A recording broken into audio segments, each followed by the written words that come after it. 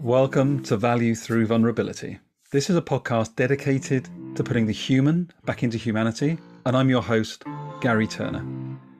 I'm also the founder of Hexo Change, and Hexo Change is a transformational change practice dedicated to helping you connect to yourself, to others, and to systems at large in a more meaningful way, thus helping us turn around our workplace and planetary challenges and accelerating how alive we all feel in every aspect of our lives. This track is called Kaleidoscope and was created for me personally and for Hexo Change by Peter Griffiths, one half of the amazing Mind Takeaway. I hope you enjoy this exploration, and please do share it on your social platforms so we can bring more humanity to more people. Hope to speak to you soon. Welcome to Value Through Vulnerability. This is a podcast dedicated to putting the human back into humanity, and we are now boosted by Humans First. I'm grateful to have Humans First founder Mike Vacanti with me, and an awesome human, putting a lot of human back into humanity, in Ros Savage, who is a Guinness World Book record holding amazing ocean rower. And I'd love you to explore that and share that with us a little bit with the audience. Author of a new book called The Gifts of Solitude, and also founder of The Sisters. So welcome to the podcast, Ros. Oh, my pleasure to be speaking with you again, Gary. Oh, it's lovely to see you. Thank you. Would you mind, for our audience, just maybe giving us a little bit of an update and a lowdown as to, who is Ros? How did you come into being with regards to writing the books Gifts of Solitude? Because I think it really does sound like a book for our time. When you asked me how I came into being, I thought you had to take that up with my mother. That was not solitude, was it? Let's not go there. Nobody needs to think about their parents creating them. Anyway, although we are all human, it is where all humans and all other creatures start. Okay, let's be professional here. On with the show. So, how did I come to be here talking about Gifts of Solitude? Well, Gary, as you mentioned, I have rowed an ocean or three, having started out very conventionally, management consultant for 11 years, very ordinary kind of life, belatedly realised that the lifestyle that was supposed to make me happy was not in fact making me happy. So I quit my job and set about finding out what I really wanted to do when I grew up. Had an environmental awakening, desperately wanted to do something to raise awareness of our environmental issues. Obviously for the sake of all species on the planet, but I am particularly fond of humans. And this crazy idea just came to me one day like a call to adventure. I had rowed before, and I think that was enough to give me the delusion that this strange and rather masochistic sport of rowing alone across oceans was something that I was vaguely qualified to do. And it seemed that this could be potentially sufficiently attention-getting that I could use my blog posts and my talks and my books and videos and so on to get across my environmental message. So that's what I spent 7 years doing, not continuously, although it sometimes felt like it, several months at a time, rowing across the Atlantic, Pacific and Indian Oceans between 2005 and 2011. Wow. And so, yeah, here I am still trying to make the world a better place in some way. And given what's been happening recently with this little virus that you might have heard about, I was trying to think, how could I be helpful in this context, not being medically trained or really having anything to contribute in a direct way. And then it just occurred to me that a lot of people are not used to spending lots of time on their own and are now being forced to. And probably there are a lot of people who were wishing that they had more time on their own if they've got all the kids home from school. But this book that I felt inspired to write, The Gifts of Solitude, was really directed towards the people who are spending time alone. And from my own personal experience, when I did my first ocean, the Atlantic, I found it incredibly hard. those little voices in my head gave me a really, really tough time. I had a lot of growing and maturing to do. It really was sort of a baptism of fire in a very watery way. So the book is about surviving and thriving in solitude. So the surviving part is really my reflections from the Atlantic on the coping strategies that I discovered haphazardly as I went along out of sheer necessity on that ocean, so as not to drive myself completely insane before I reached the other side. But then actually on the subsequent oceans, the Pacific and the Indian, that was more about the thriving in solitude, where I really learned to appreciate the opportunities, the gifts, the chance to really get to know myself better and develop some self-compassion and really connect with my sense of purpose. And I even towards the end of the book get a little bit spiritual about it, inspired by some wonderful conversations. I also interviewed some people for the book, including the wonderful Tenzin Palmo, who is a British Buddhist nun who had some wonderful words of wisdom. So that was probably a slightly longer answer than I intended, but I hope it answers the question. Oh, it's just wonderful depth for me, and I, what a journey of continued inspiration, and how you frame it into your personal discovery is really brilliant. I mean, that depth of insight and discovery internally is very remarkable and intriguing.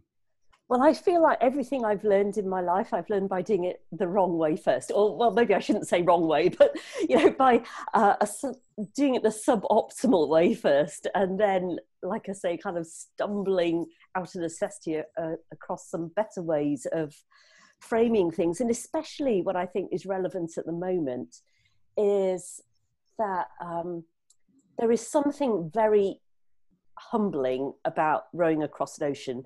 It really brought home to me how little control I had over what was going on. I could try to control the wind and the waves and the currents, and I 100% of the time never succeeded. So there was a lot of surrender to what is. There was a need to refocus on the things that I could control, like just showing up and sticking my oars in the water for 12 hours a day. That was my job.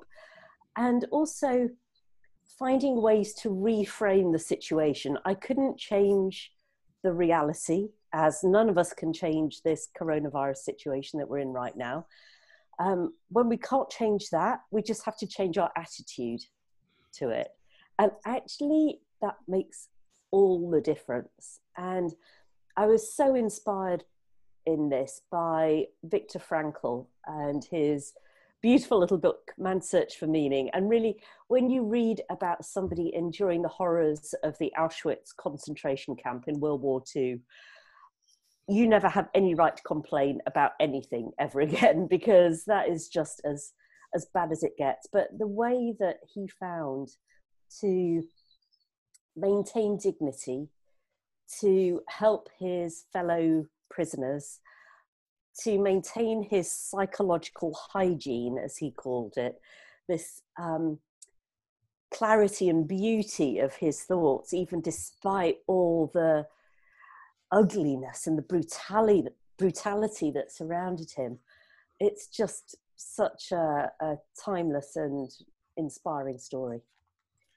So that's been a really big influence on me. And I think just, his main mantra was, when you can't change what's happening around you, then the last power left to us is to choose our attitude. It's so stunning, Roz. What comes up for me straight away is that word surrender, I think, is such a powerful word, that ability to let go. I think there's a lot of people listening to us right now, myself included as we speak, is what are the things that we want to let go of as we emerge from this gift of solitude that we're experiencing right now? And that comes with some accountability. And also what I love is your innate desire to experiment on that journey. You're crossing an ocean, you don't know what's coming, but you're still sort of curious about almost like playful, it feels like, to some extent, certainly on the second two trips. Yeah, I really like that you use the word playful and curious as well, because I think that curiosity is a beautiful mindset to get into, because it would be very easy to get frustrated. I expect a lot of people listening to this have struggled or have suffered financially as a result of all of this. I know I have, because most of my income comes from speaking at conferences, and clearly all of that went away almost overnight. And at first, I found that really hard. It really, like, that fundamental Maslow's hierarchy, root chakra kind of instability of having your basic needs suddenly not met. Like, how am I going to pay the rent? And, kind of staring into the abyss. And it took me a few days to get out of that initial funk and go, okay, well, it's time to get curious, to get resourceful, to look for the gift in this. Yeah, I can get frustrated, I could get depressed, I could get angry, but that's really not going to be very constructive here. So what can I control in this? I can't make those conferences happen. I've got to find something else that I can do. So let's get curious about this. Life has tended to take good care of me in the past. So if I choose to believe that there's a gift here, that heck, maybe I needed to pivot away from conference speaking anyway. It's very bad for my carbon footprint. It's always a bumpy income stream. So what else do I love to do that could actually be useful here? So that was another strand of thought that helped to inspire the book.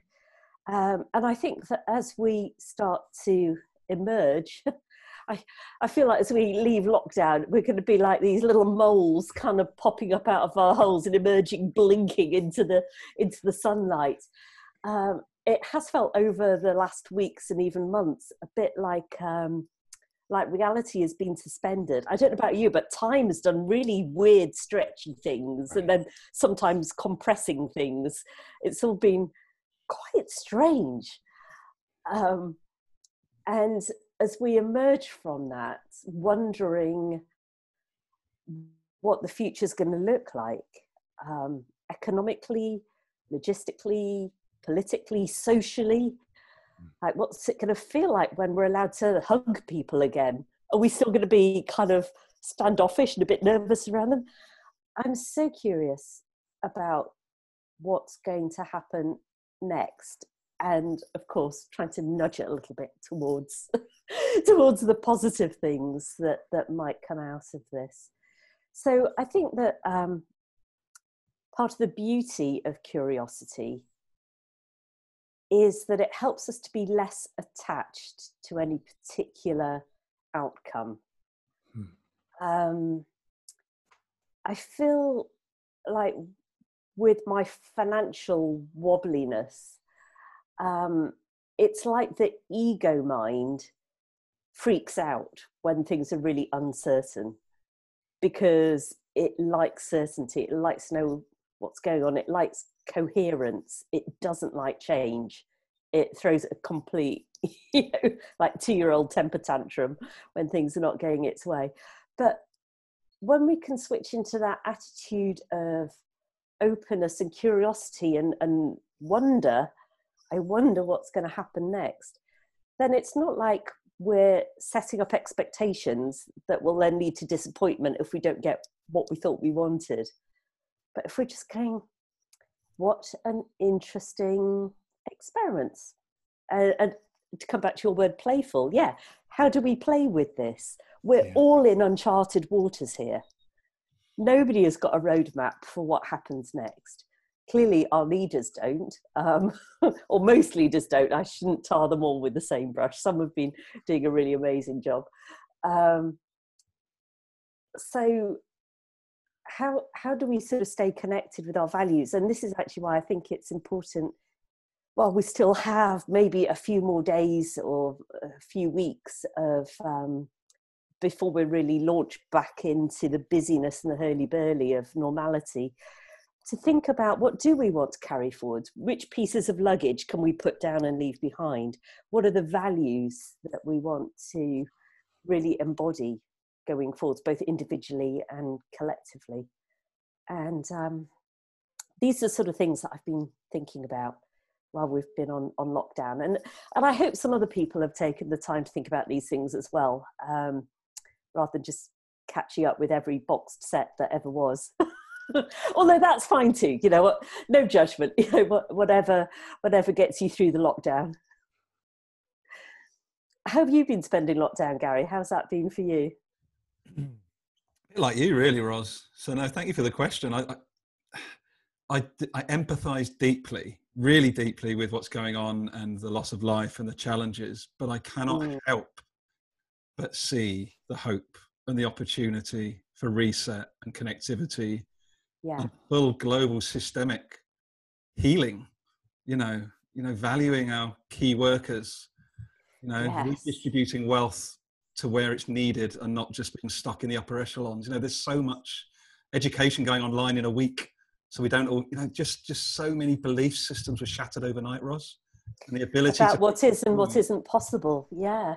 So for me, that's where I'm curious, is that what will we leave and what will we take with us? What do you think, Mike?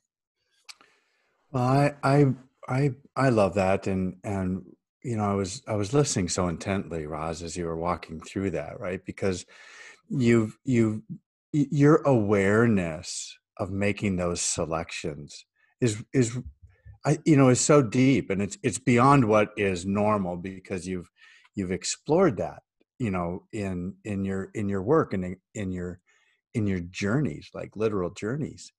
And so for me, it was, you know, I was really sinking into that awareness and your ability to find that curiosity and have the strength of choice, rather than just becoming subservient to the ego and going in and saying, how can I fix this? You know, how can I grasp for the illusion of control again? Control being that illusion, right? It's, and I was thinking of you being in the boat, and, you know, not with sails, but with oars. You did say rowing. Crossing an ocean. Yes. Right? I know, why could I just stuck up a sail and kicked back in a hammock with a bottle of rum? That would have been a much better way to do it. And I think of that, you know, that there isn't any fixing of those conditions. And so that surrender, as you were talking about, the power of that. But taking that in the current context of what we're experiencing now, the surrendering to it is leaving behind the notion of trying to fix everything, because it will be an illusion or it will be temporary. And how do we gain that view and that awareness and that perspective that we can come out with more than what we've left behind if we make that choice? And that more is exactly what you were talking about. How do we center on our values? How do we center on that vision of how it can be? And so there's this dreaming that opens up again, because we don't have to drag the past with us and say, I want to go back to what was normal, whether it be good or bad. And I think it's fair to say there was plenty of what used to be normal wasn't definitely positive. Indeed, yeah, or sustainable. Right. Yeah. And so I found myself in like a reflective journey as you were talking. I just want to comment for the people who are listening to this that Mike is wearing a T-shirt that says "We can do better," which is just so appropriate. And something I've really been thinking about a lot during this time has been resilience on many different levels, because I'm pretty certain that the coronavirus is not going to be the last shock to our global system that we experience in our lifetimes. And I don't know what the next one's going to be. it could be another virus, but maybe it's going to be something from climate change. Or, I mean, human beings are really, really bad at predicting the future, clearly. But how can we build resilience, like our emotional, spiritual resilience individually? Also very practical things like supply chain resilience. Mm-hmm. And I don't mean stashing 10,000 cans of baked beans in your basement. I'm talking about maybe growing more of our own vegetables closer to home, or growing our own toilet paper, maybe. But, you know, I think that we could, we do have a tendency as a species to close the stable door just after a very specific horse has bolted. And maybe we should be looking more broadly at how do we reduce the risks but increase personal resilience, logistical resilience, and also economic resilience. One of the things I'm exploring with the sisters is complementary currencies, because people who have thought deeply about these things look at our global monoculture of currencies. Even though we have different currencies, they're all locked into the same system. And we're seeing now the shortcomings of that. And also coming back to Gary's point about the key workers that we've seen, the people who have been the heroes during this time, not just the medical professionals, but also the delivery drivers and the shelf stackers and the checkout people in the supermarkets, who've really kept society functioning. And yet a lot of them are on minimum wages. And it does, I'm curious about how the, not just the more abstract values, but the financial values that we put on things might get shaken up going forwards.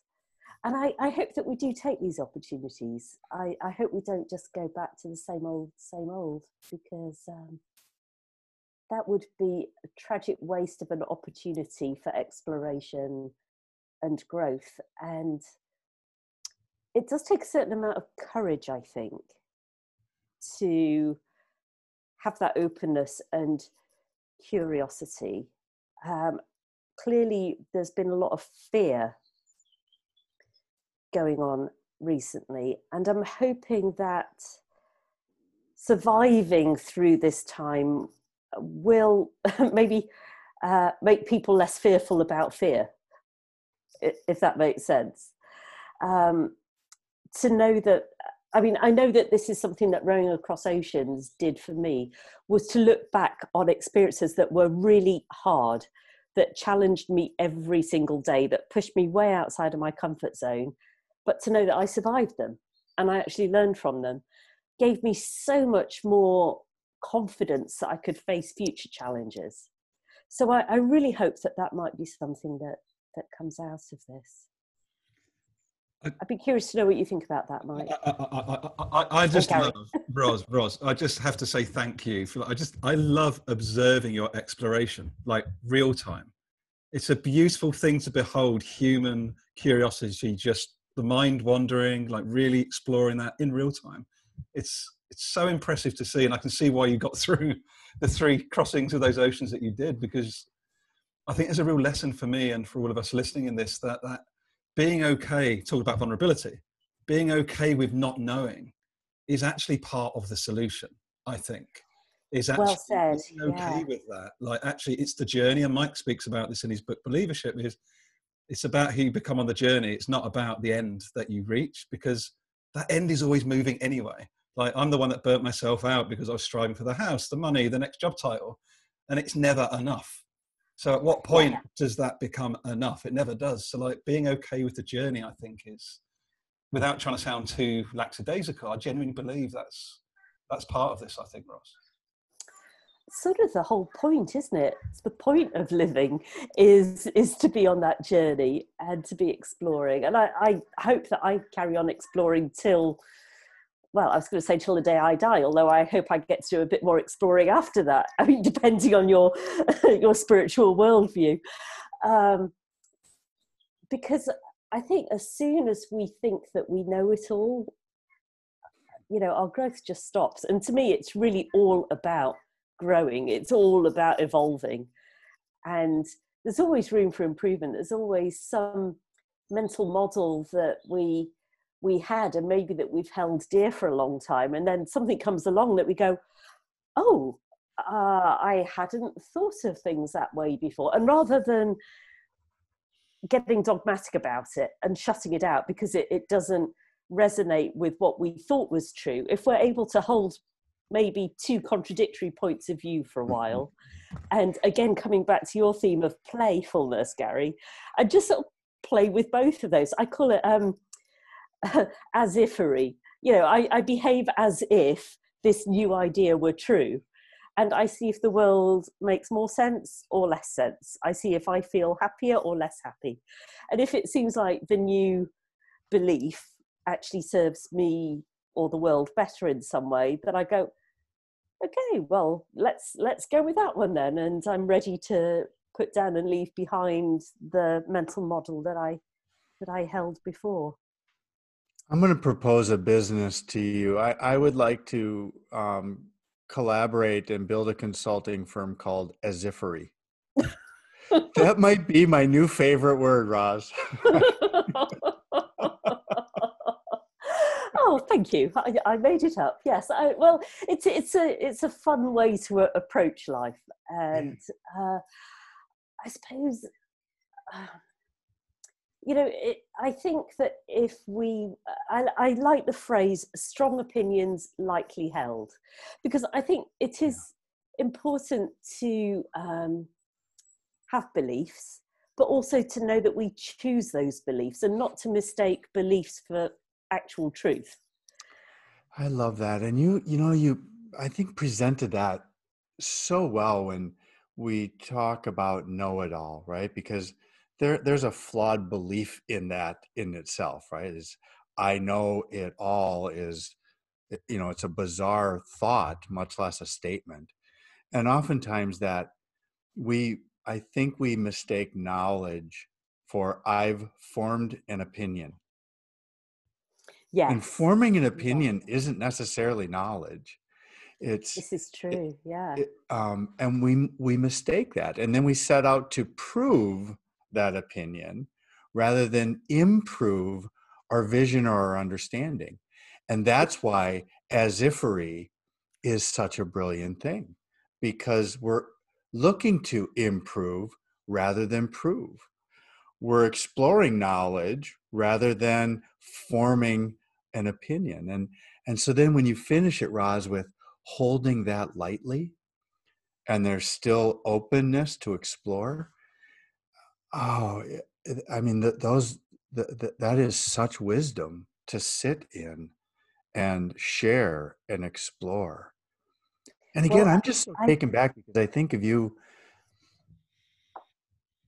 your ability to be creative within yourself, right? And healthy in exploring all of those thoughts because of that solitude, which is, what you've just written about. And, I just get so much clarity about the strength of your mental state to navigate through that. I'm just really enjoying that. Well, I really like your play on words with the prove and the improve. I think that's great. We can agree. You can have my as-ifery if I can have your prove and improve. That's a fair trade.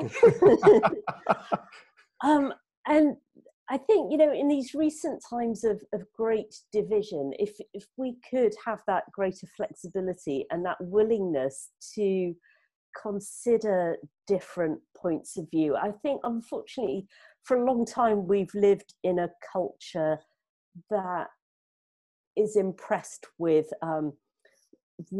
knowledge, with opinionated people, with dogmatic people. And there's maybe something else I've been thinking about a lot recently is like the yin and the yang, the feminine and the masculine. And this is not really about gender, because clearly like we all are a blend of masculine and feminine.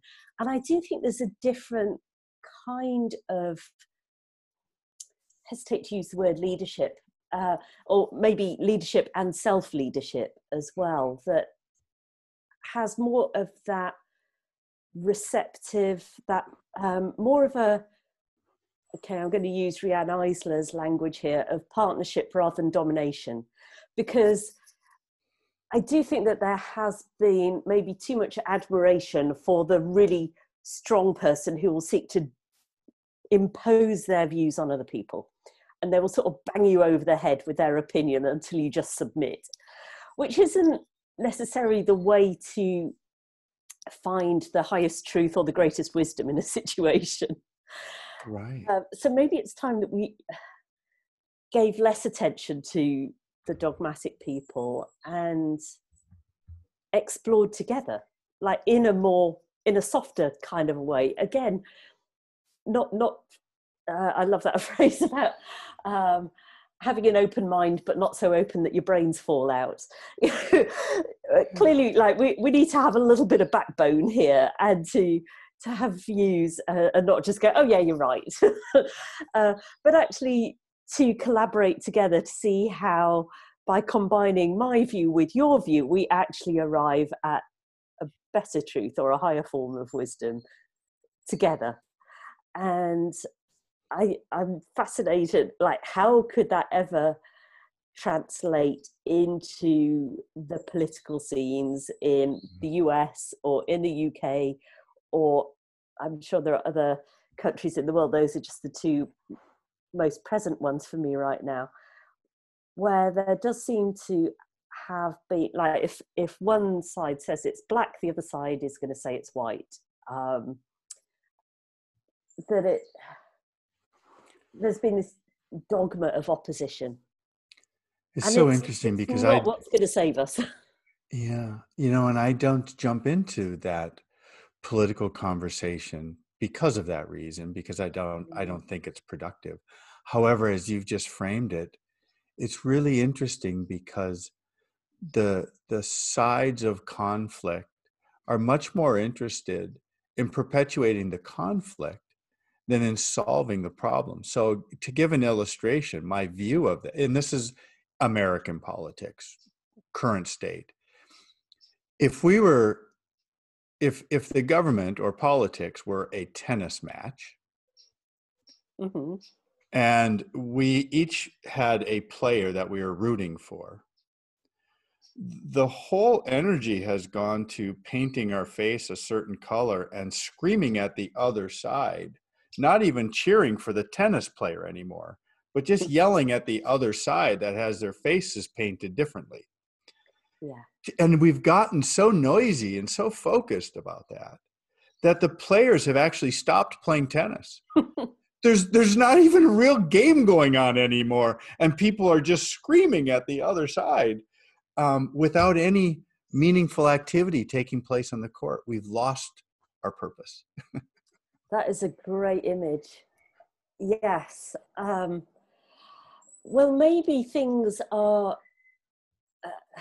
reaching enough of maybe what's happening right now is that things are reaching this kind of crescendo, and there's going to be a certain bursting of the bubble, which could well be a bit of a traumatic process. I think when we look at human history, we see that we're generally not very good at changing things proactively. We tend to let things get really bad until they sort of explode or implode, and then we go, oh, that was a bit messy.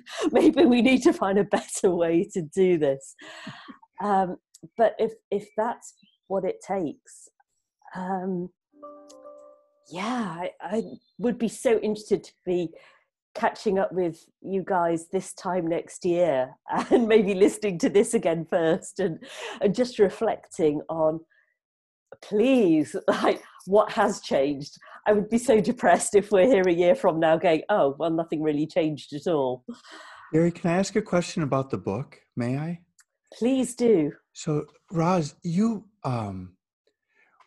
this compelled you to write. And what really stuck with me is you've written a couple of books. And so you have that down and you know that's a skill. And you were saying, where do I focus my intention to make an impact on the current state, which means that you in a very rapid fashion put this book together. And what an incredible talent that is to be able to. Have you read it yet? Well, I mean, actually, I've been through the process once, so I know that it's not simple. I think it helped that I had, over the winter, been working on a doctoral dissertation that was really looking back over the last 15 years of my life, from the ocean rowing and all of the work that I've done since. So I was actually already very in touch with my own reflections on my experiences.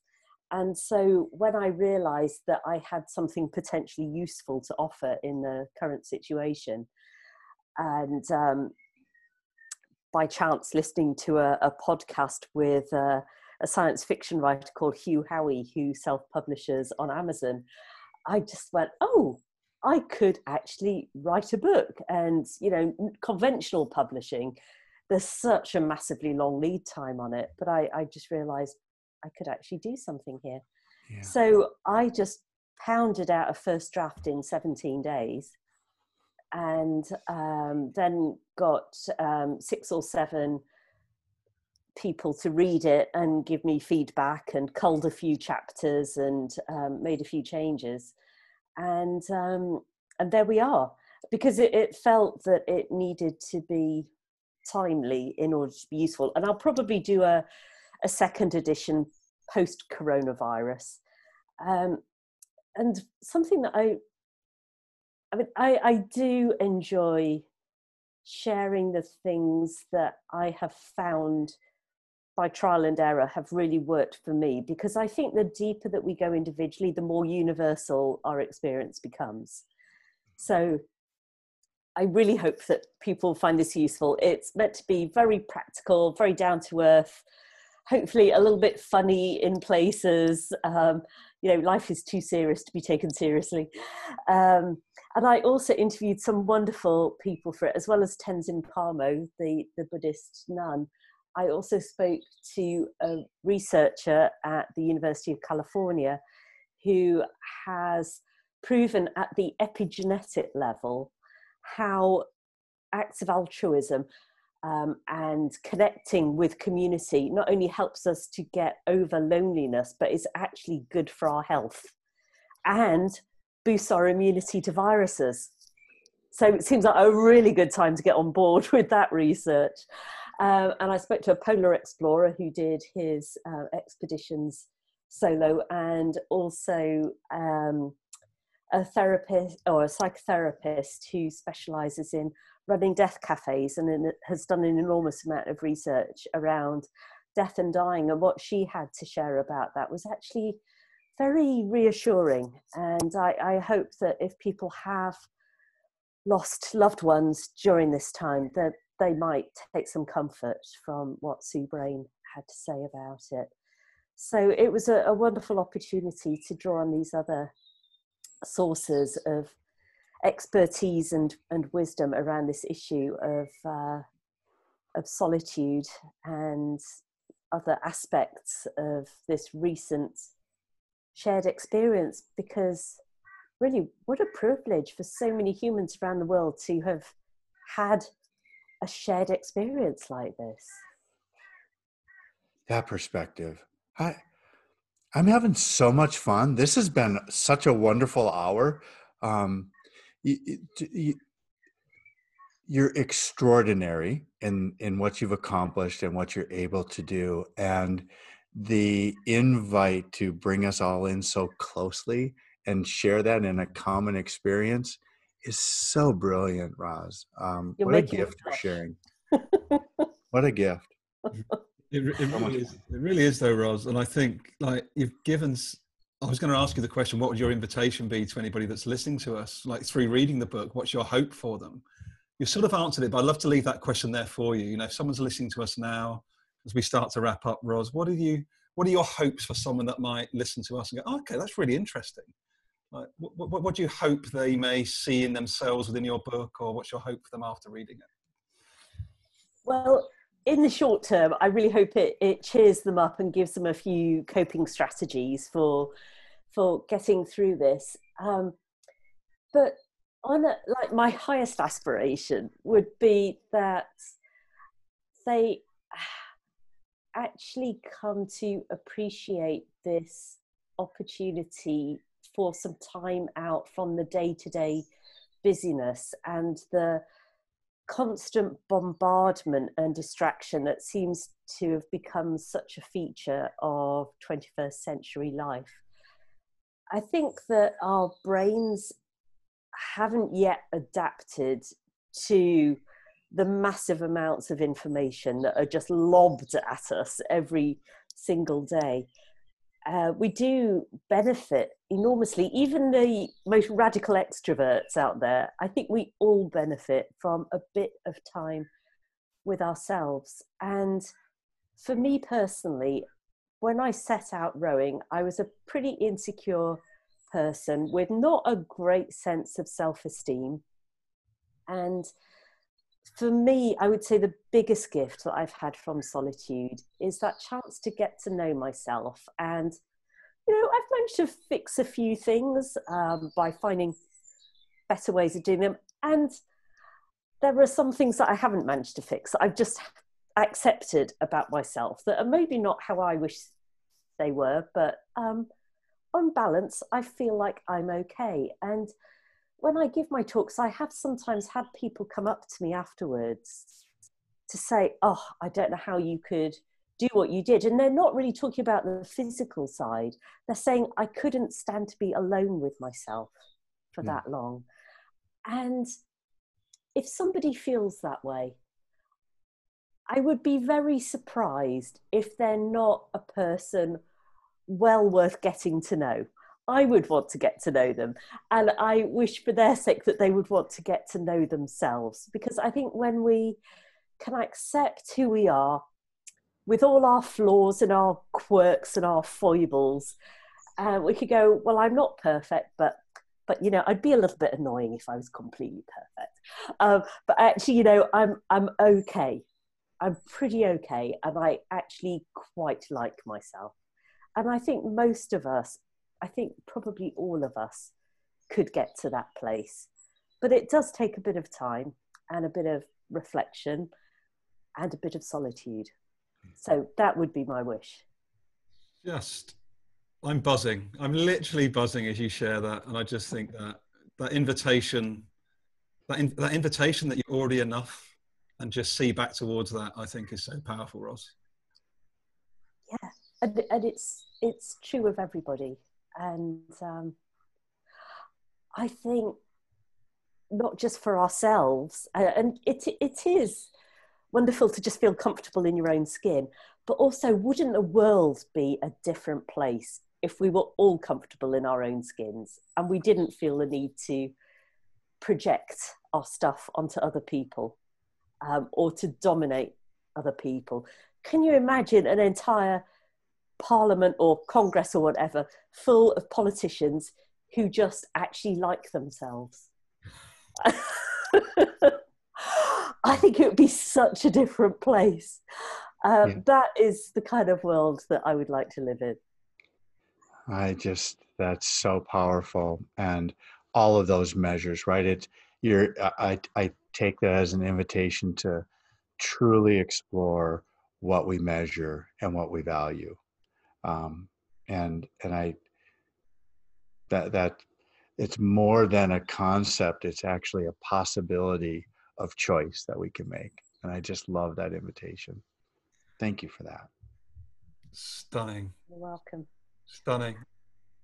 How can people find you, Ros? I really want people to find the book, and they want to find you. Like, everyone needs Ros either indirectly or virtually in their world. So what's the best way to get to you? Thank you, Gary. You're so great at reminding me of the practicalities here. Everything is linked from my personal website, which is rozsavage.com. Roz is R-O-Z or R-O-Z, depending on where in the world you are. And then I set up a website specifically for the book as well, which is thegiftsofsolitude.com. And that's got a link to the book. I've also done a whole series of little videos. They nearly always come out at between 6 minutes and 6.5. I don't run a clock. That just seems to be my natural span.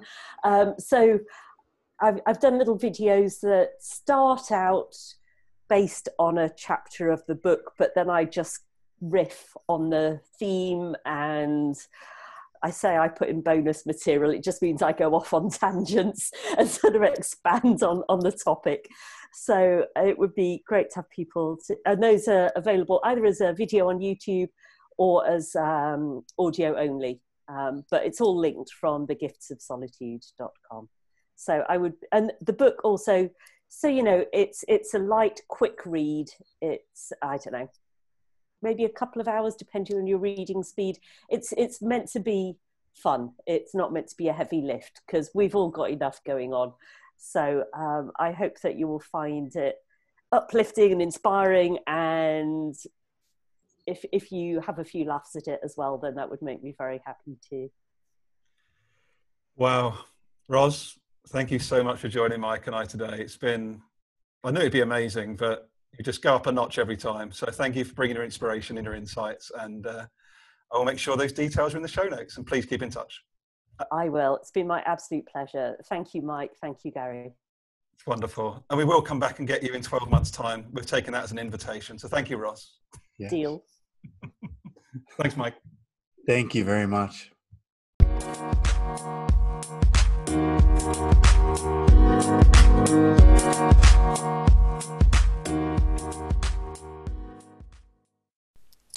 Hello there, Gary Turner, your podcast host, wrapping up this wonderful conversation with Roz Savage and, of course, my friend Mike Vacanti. Before I share a few of my final takeaways from this wonderful conversation, just wanted to remind you that there is the Humans First open and inclusive hangouts that are taking place every week. There's one that takes place every Monday at midday UK and 1 p.m. CET. A rotating host takes place. And we actually have, very excitingly, on Monday the 18th of May, as this podcast goes out, Mike Vacanti, who is the founder of Humans First. He'll be taking us through a conversation on Monday the 18th. But back to this podcast, I've really enjoyed it where Roz shared that there was a lot of surrender to what is, a need to focus on the things that I could control, like showing up, and to reframe the situation as I couldn't change reality, but I can change my attitude to it. This is, it's just the best, most validating statement I've heard in many, many weeks for the book that I'm currently writing, which is called Change is an Inside Job. And when Roz just spoke this, it just really reminded me as to why I'm actually writing that book, which is, despite and in disregarding, with all due respect, what's going on in the outside world, the only thing we do have an influence over is how we respond from the inside out. So even though the world can be crumbling around us, it really is up to us in the moment. What happens? You know, what is our reaction? How do we feel about it? Do we respond to it or be consumed by it? You know, very, very challenging. And it can sound like coming from a place of privilege, I understand. But I do genuinely believe, deeply believe, and it's been my lived experience of the last years, that we do create our reality, and that even when things are extreme outside, we do have to be aware of the attitude that we take towards it. So I wonder what's coming up for you when you think about that comment from Roz. Also, I enjoyed it where she shared that to think about what we want to carry forward post this current crisis. Which pieces of luggage can we put down and leave behind? What are the values that we really want to embody going forward, both individually and collectively? I'd love maybe just to offer you, if you're still with us, kindly joining this conversation. What are the things that you value most? And I increasingly like to look at things as life rather than separated from one another, work and life. But, you know, what are the values that matter to you more than anything? What are the top two values that matter more than anything. I remember reading about this in Brené Brown's Dare to Lead, and it really helps me hone in on growth and connection being my two core values, and it really does help inform our decision making when we can be clear. So what are your core values? Are you absolutely crystal clear what they are, and do they inform your decision making? Ros also shared that I think that when we can accept who we are with our flaws and our quirks and our foibles, we can go, we are not perfect, but we'd be really annoying if we were perfect. I actually quite like myself. And I feel what Ros speaks to here is self-worth. So actually, do we believe we are good enough? Do we believe on an internal basis that we have the right to thrive, the right to connect, the right to grow? And at the end of the day, I believe that we all do. But that, I think, linked to the last part that Ros said, is that could you imagine an entire parliament or congress full of politicians who actually like themselves? I think it would be such a different place. You know, we've innocently given away our power for generations due to the systems and the structures within which we've grown up. You know, parental systems, educational systems, work systems. And I genuinely believe that right now is the time to, with all of these shattered beliefs, to rebuild healthier micro and macro systems. And I just wonder what part you would like to play in that. Do you agree with that comment? Do you challenge that? But I just think in amongst all of the difficulty, the challenges that we're experiencing right now, even yesterday I was out with our neighbours having a socially distanced picnic and catch up. We've never done that before. 3 houses from the close, having a wonderful catch up, getting to know each other, and everyone said we want to carry on doing this once, whatever the next steps are, however anyone wants to phrase that. We are connected, we are human, we do care about each other, and actually that is our innate connectivity before the overthinking, the fear and the greed kicks in. So how do we just try and keep more connected? How do we try and lift each other up? How do we look out for one another? I really am hopeful that that becomes the new paradigm going forward. And I'd love any of your thoughts, feelings, challenges to anything that I've reflected on. Please do join one of the Humans First calls. There's also a call every Friday taking place and also on Wednesday. And there's a range of other events that Mike Vacanti is pulling together on behalf of the Humans First community. So be well. You can find Mike and I's contact details as well as the contact details for Ros in the show notes. But you can find me. Again, my website is Gary Turner, Garry Turner, one word, .life. You can find 2 email addresses for me there, as well as my Twitter handle, which is @GaryIPCatalyst, and you can find me on LinkedIn @GaryInterpersonalCatalyst. And we look forward to hearing from you soon. And until next week, be safe and have a great week.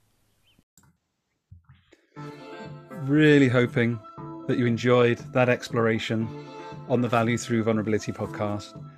You can find out much more about Hexo Change at hexochange.now.com. That's HEXOChange.now, one word, .com.